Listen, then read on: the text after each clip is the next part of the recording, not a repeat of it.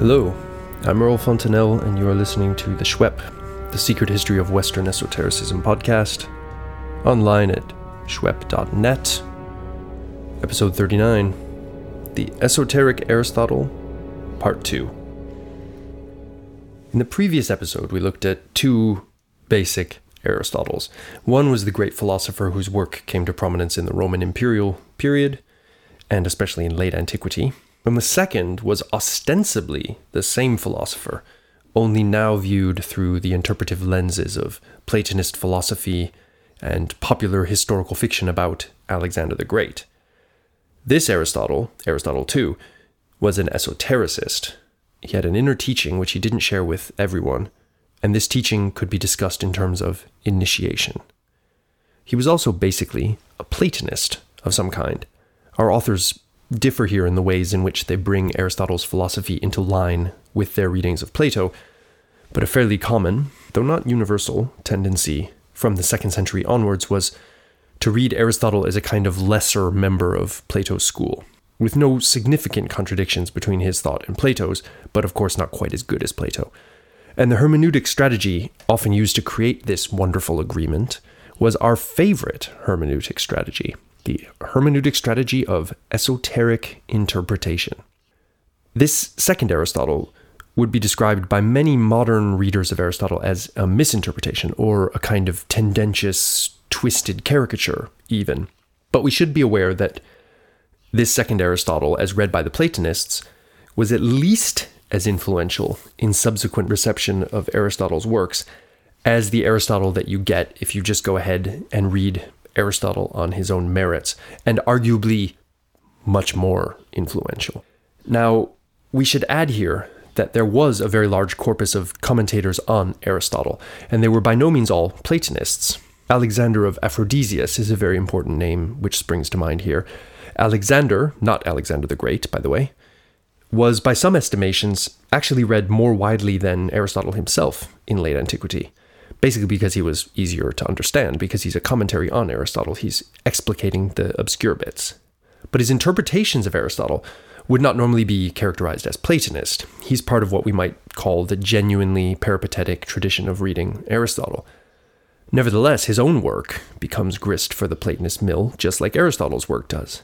Plotinus, for example, who often disagreed with Aristotle on important points, but nevertheless wanted to use him as something like a Platonist who was just a bit dull and didn't really get Plato in all important respects.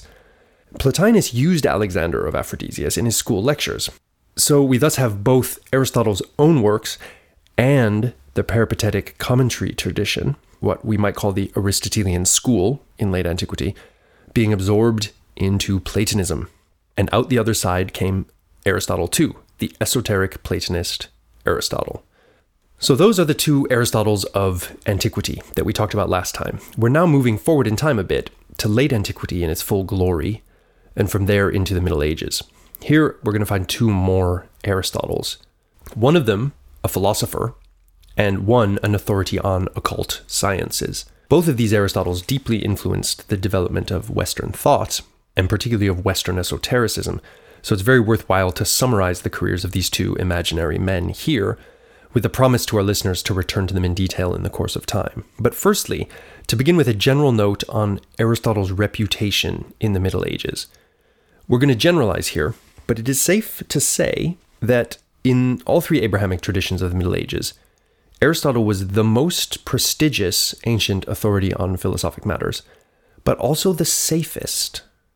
Plato, as we shall see, often came to be associated in the Islamic world, in the Eastern Orthodox Roman world, in Judaism, and in the Far West, with dangerously heretical ideas, and even with the idea of paganism. Aristotle, meanwhile, was domesticated quite thoroughly by medieval Abrahamic theologians and philosophers, to the point where he could be referred to in many Christian contexts as, quite literally, orthodox. Aristotle is the orthodox philosopher. Never mind that he was pagan, blah, blah, blah, he's orthodox.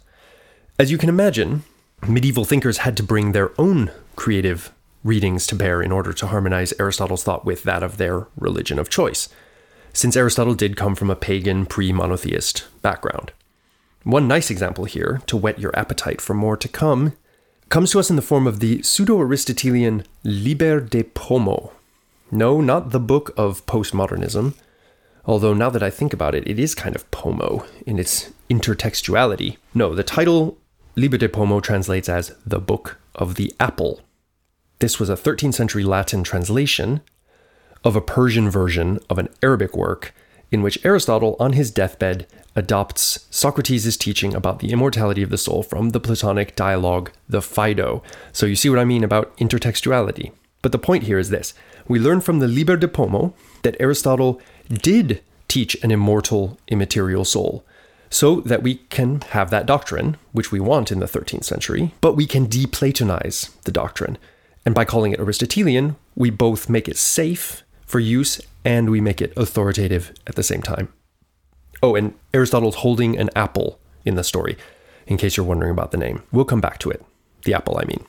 This wonderful example is just to give an illustration of a widespread process, which I've greatly oversimplified here, which was a process of Aristotelianizing what was in essence Platonic or Platonist material, taking ideas and swapping the name under which they travel to make them legit, and also of orthodoxizing Aristotle, if we can make up a word.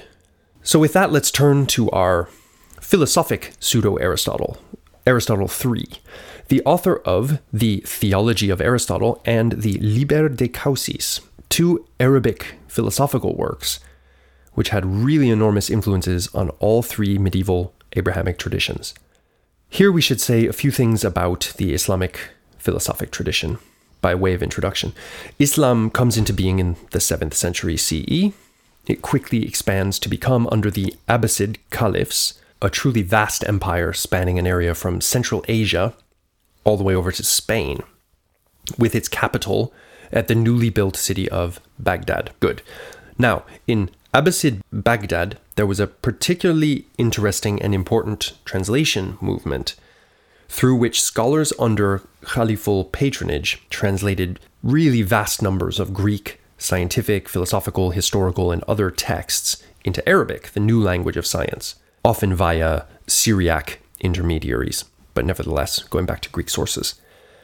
This was taking place from the 8th century onwards. So we imagine a newly founded world empire, which literally emerged, in some sense, from a semi-literate desert milieu. And in the process of absorbing all that is useful from the empires they've conquered, most relevantly the Sasanian Persian Empire and much of the Orthodox Roman lands, these imperial rulers set about absorbing their scientific and other useful literature.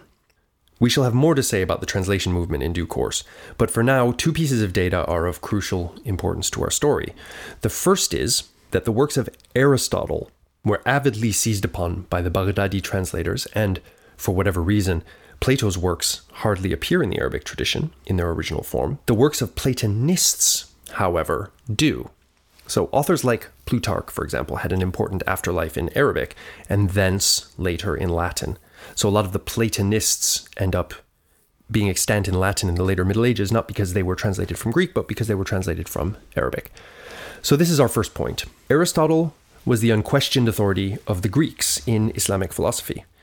And in Arabic, you could even just say the philosopher, and everyone knew who you meant. But crucially, and this is our second point, a work emerges from the translation movement which, for reasons which remain unclear, acquired the name The Theology of Aristotle, in Arabic obviously, and became immensely popular and influential upon Islamic philosophy, theology, and esotericism as well. Now, this book dealt with precisely the highest matters of metaphysics, which we don't associate with Aristotle. That's Aristotle number 1 from the previous episode, the actual Greek philosopher who lived historically. This work posits an ineffable one beyond being as the cause of all reality. What? This seems strange, as we admitted in the last episode that there is actually some truth in the popular idea of Aristotle as the sort of down-to-earth one, and Plato as more the father of these kind of ideas about ineffable, transcendent first causes, and so on. And there's a good reason for this. The Theology of Aristotle is, in fact, a series of extracts from the Enneads of Plotinus, the father of late Platonism. So just to be clear, This is an Arabic selection and paraphrase of works written by a 3rd century CE Greco-Roman Platonist, but they traveled under the name of the 4th century BCE philosopher Aristotle. How exactly that came about, we don't know. The result is that whenever we speak of medieval Islamic Aristotelianism, and if you want to speak about Western esotericism, you need to speak about medieval Islamic Aristotelianism quite a lot. What we mean is actually the works of Aristotle in Arabic plus a robustly late Platonist metaphysics of the ultimate reality, which places it much more in the line of what is typically known as mystical theology than Aristotelian philosophy. Through the theology of Aristotle, a transcendent, unnameable, unknowable first principle enters into Islamic Aristotelianism, one which had a huge influence on the development of many interesting theological ideas in Islam. And this influence continues to this day. The theology was also widely read as a genuine Aristotelian work in Jewish circles in the Islamic 8 realms, and so it had a seminal influence on medieval Jewish thought, which also continues to this day. And for those of you whose chief interest lies in the far west, this document had a huge direct influence on Latin language philosophy through the translation into Latin of Arabic philosophy. People like Ibn Sina, or Avicenna, as he's known in Latin, as well as an indirect influence because the theology was hugely influential on other branches of Islamic thought, which also got translated into Latin, including astrological and magical writings. And these, of course, go on to shape thought in the Latin West for centuries. So much for the theology of Aristotle for now. The story of the Liber de Causis is not dissimilar in its general outlines. This is a work originally entitled Kitab al-Ida li Aristotelis fil Khair al-Mahd.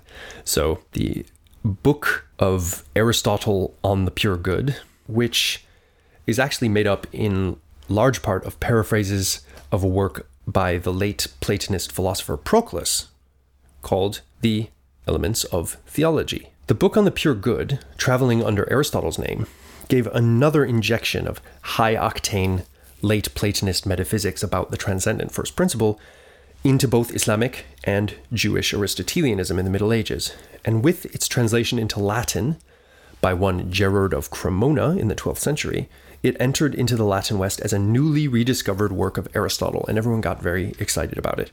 And it traveled under the name of Liber Aristotelis de Expositione Bonitatis Purae, Book of Aristotle Expounding the Pure Good, or just the short title Liber de Causis, the book on causes. It then went on to have a strong impact in the scholastic period, since it's a work of Aristotle, who for the scholastics was the sort of church-sanctioned, supreme ancient Greek philosopher and authority on everything. And while it soon became clear, once William of Moerbeke had translated Proclus into Latin, that what we were dealing with here was actually Proclus rather than Aristotle, the book nevertheless continued to be very influential.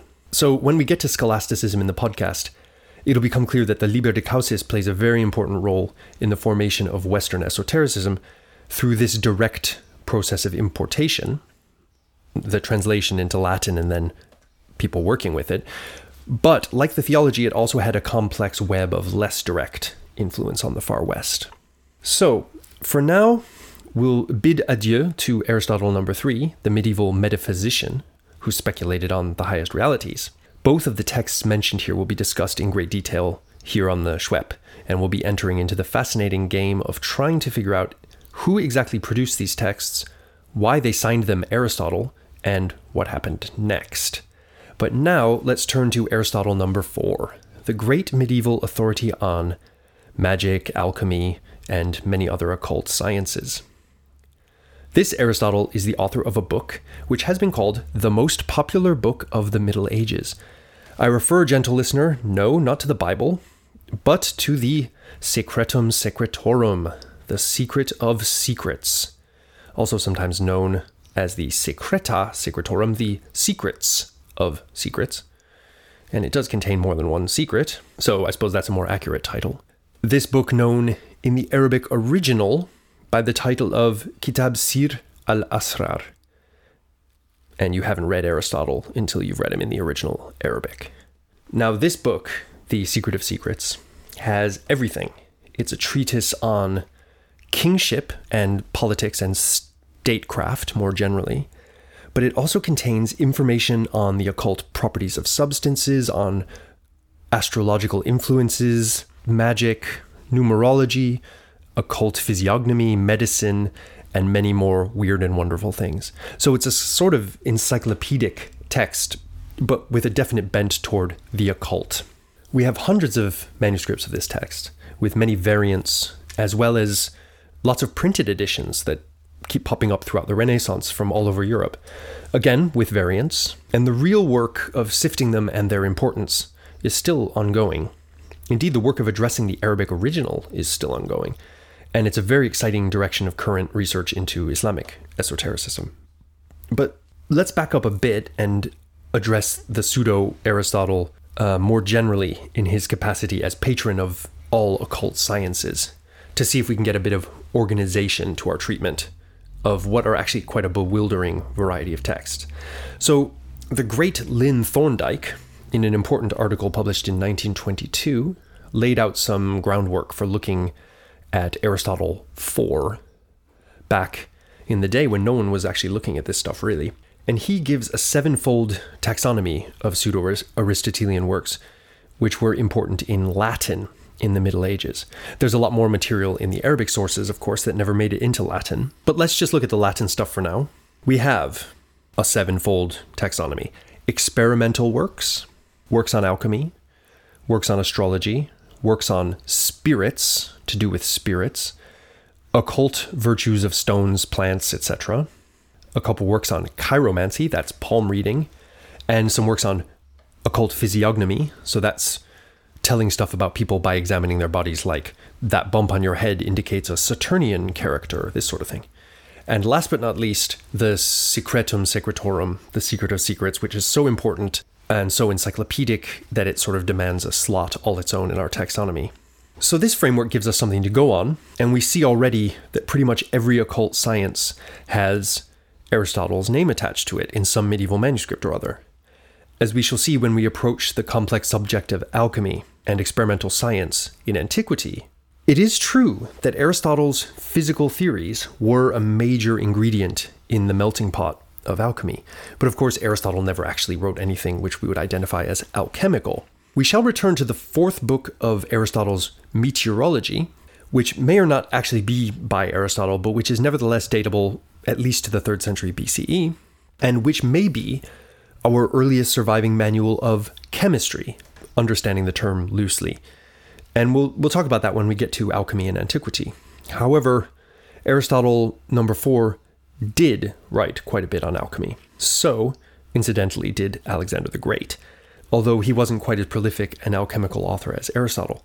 But it's quite cool to imagine Alexander sort of taking a break after a long day of battle in Afghanistan or whatever, and getting out his mobile alchemical laboratory to conduct some experiments, and then writing a treatise about it addressed to Aristotle, presumably to be sent off back to the Greek homeland.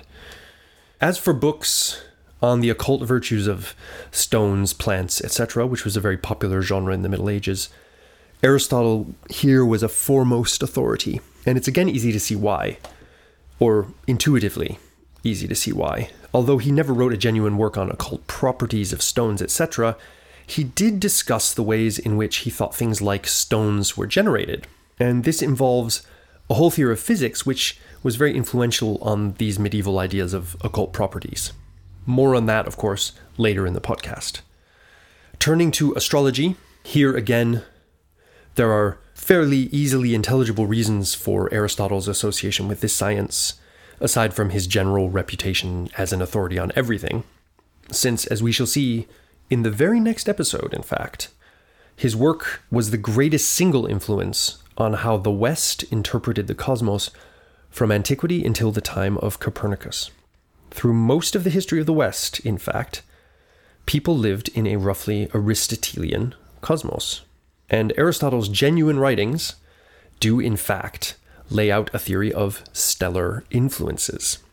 So the kind of mechanism by which astrology might function, like the causal reason why you might assume or argue that astrology works was there right from the beginning of the Aristotelian tradition, which is that the Aristotelian celestial bodies influence things happening on Earth.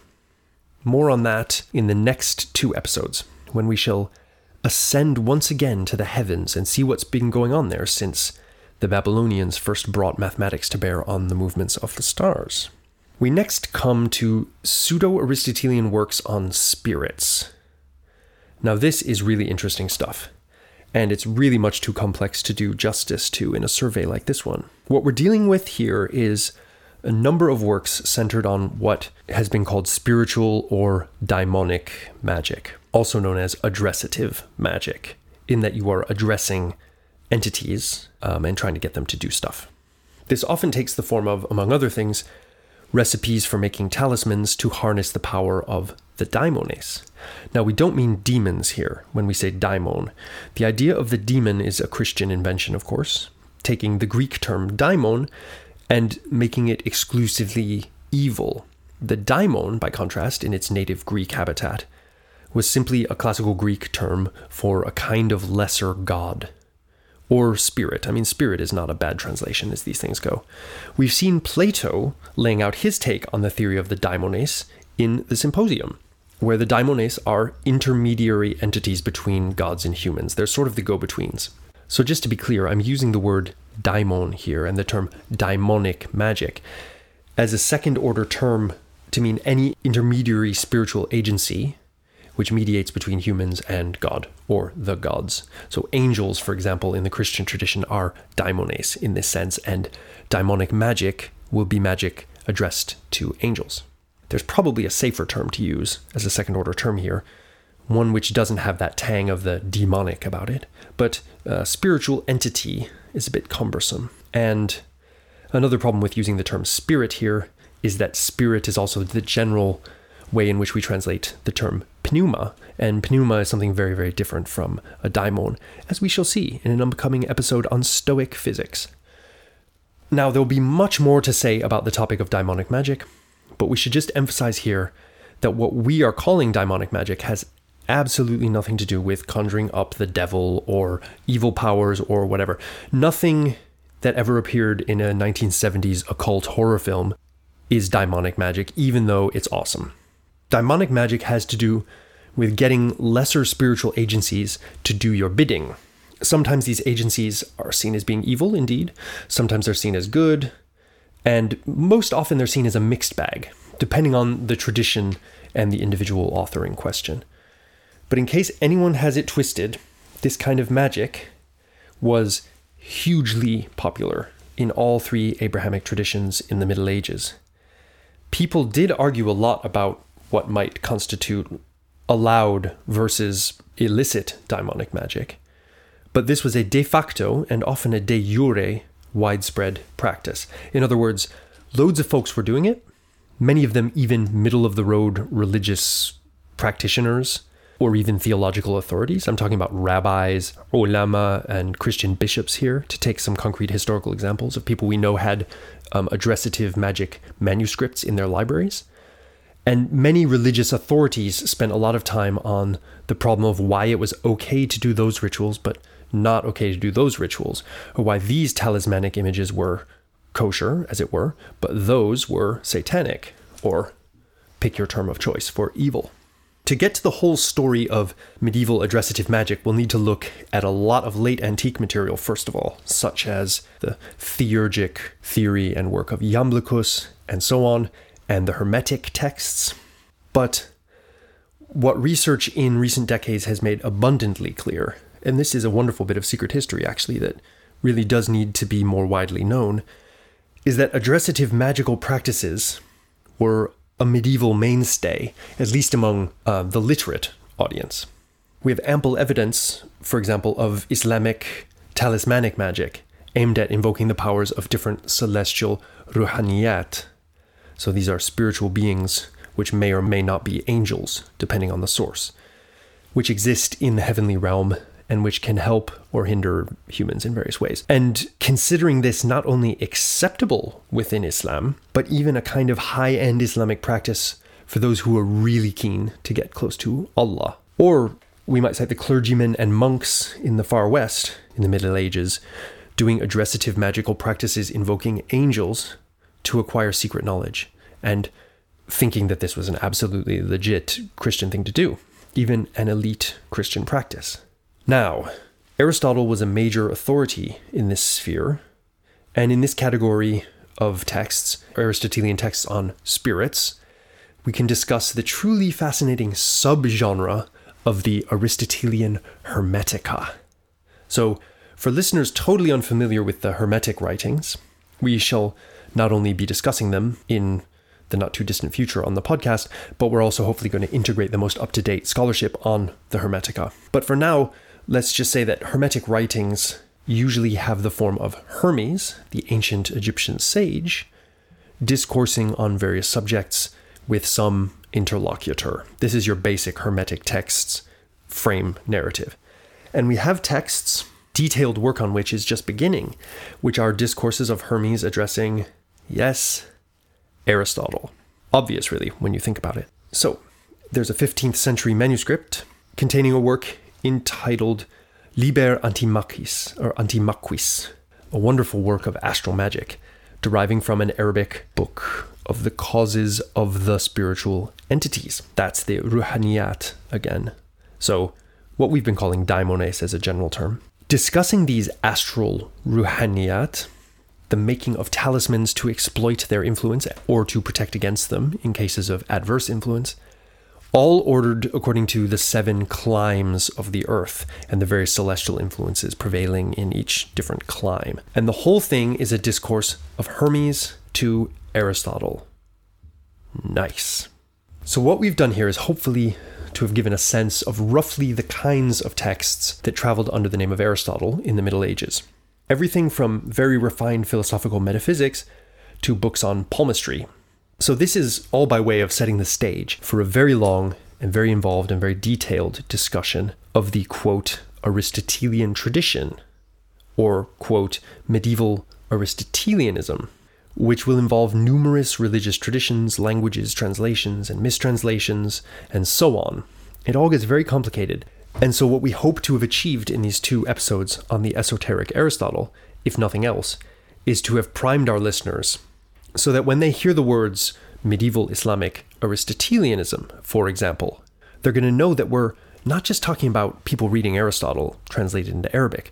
We're talking about the works of Aristotle in an Islamicate reception, but also the works of Plotinus. Although medievals didn't know this until quite late. They thought they were reading Aristotle when they read the theology of Aristotle. The same goes for Jewish medieval theology.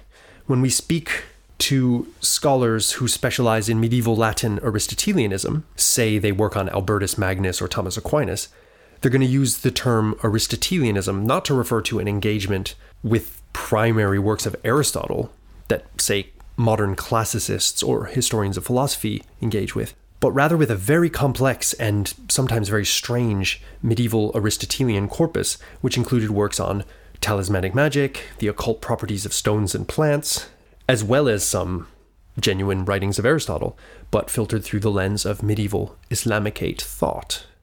As will also become clear about Platonism in upcoming episodes, the name Aristotelianism hides, under a seemingly innocuous title, a huge shifting array of ideas. In the case of medieval Aristotelianism, these may or may not involve, in given instances, the metaphysics of transcendence, magic, alchemy, occult sciences more generally, scientific experimentation of a very empirical stamp, esoteric treatises on statecraft, palm reading, or even symbolic apples. And sometimes the medieval Aristotelian tradition even involves genuine exegesis of the works of Aristotle. But it never really involves just the reading of Aristotle's works. This is the point. Now, we've mentioned that Aristotle's thought on cosmology was very important. And by this we mean Aristotle, number 1, the actual philosopher whose ideas about the cosmos in antiquity sort of took over and ran the show for a couple of millennia after his death. So join us next episode as we return to the Hellenistic period for a look at Hellenistic astronomy, followed, of course, by a look at Hellenistic astrology. Listeners who've been impatiently waiting for astrology proper to come onto the scene are about to be satisfied. But before we turn our gaze upward again, it would be nice to bid farewell to our medieval Aristotles on an esoteric note. So here is a passage from the De Naturis Rerum of Alexander Neckham, an English author writing in the 12th century in Latin. Neckham's work on the natures of things is a fairly typical late medieval encyclopedic work, with a lot of great stuff, incidentally, on the liberal arts. But we are concerned with his section outlining the different vices, the different kinds of faults that humans can labor under. Under the heading of jealousy, we learned that Aristotle's esotericism was so extreme as to amount to crass jealousy of the worst kind. Neckham says, quote, in a loose translation, "But I would hesitate to commit to writing that Aristotle might have labored under such a lethal plague as envy, had I not resolved to give such a pernicious monster, namely envy, a good beating." So, when the aforesaid philosopher was about to go the way of all flesh, he ordered that his most subtle writings be hidden in his tomb, so that they should be of no use to posterity. But I know not by what power of nature or art, not to say by what prodigy of magical skill, he appropriated the area all around the tomb for himself, so that no one to this day should be able to enter. But what did he compose those writings for, since he made it impossible for anyone to use them? Some believe that the place mentioned, that is, the area around Aristotle's tomb, will succumb to the wiles of Antichrist, and they think that he will read the writings deposited there. So on that note, a note of esotericism unto death and beyond, stay esoteric, at least until the Antichrist.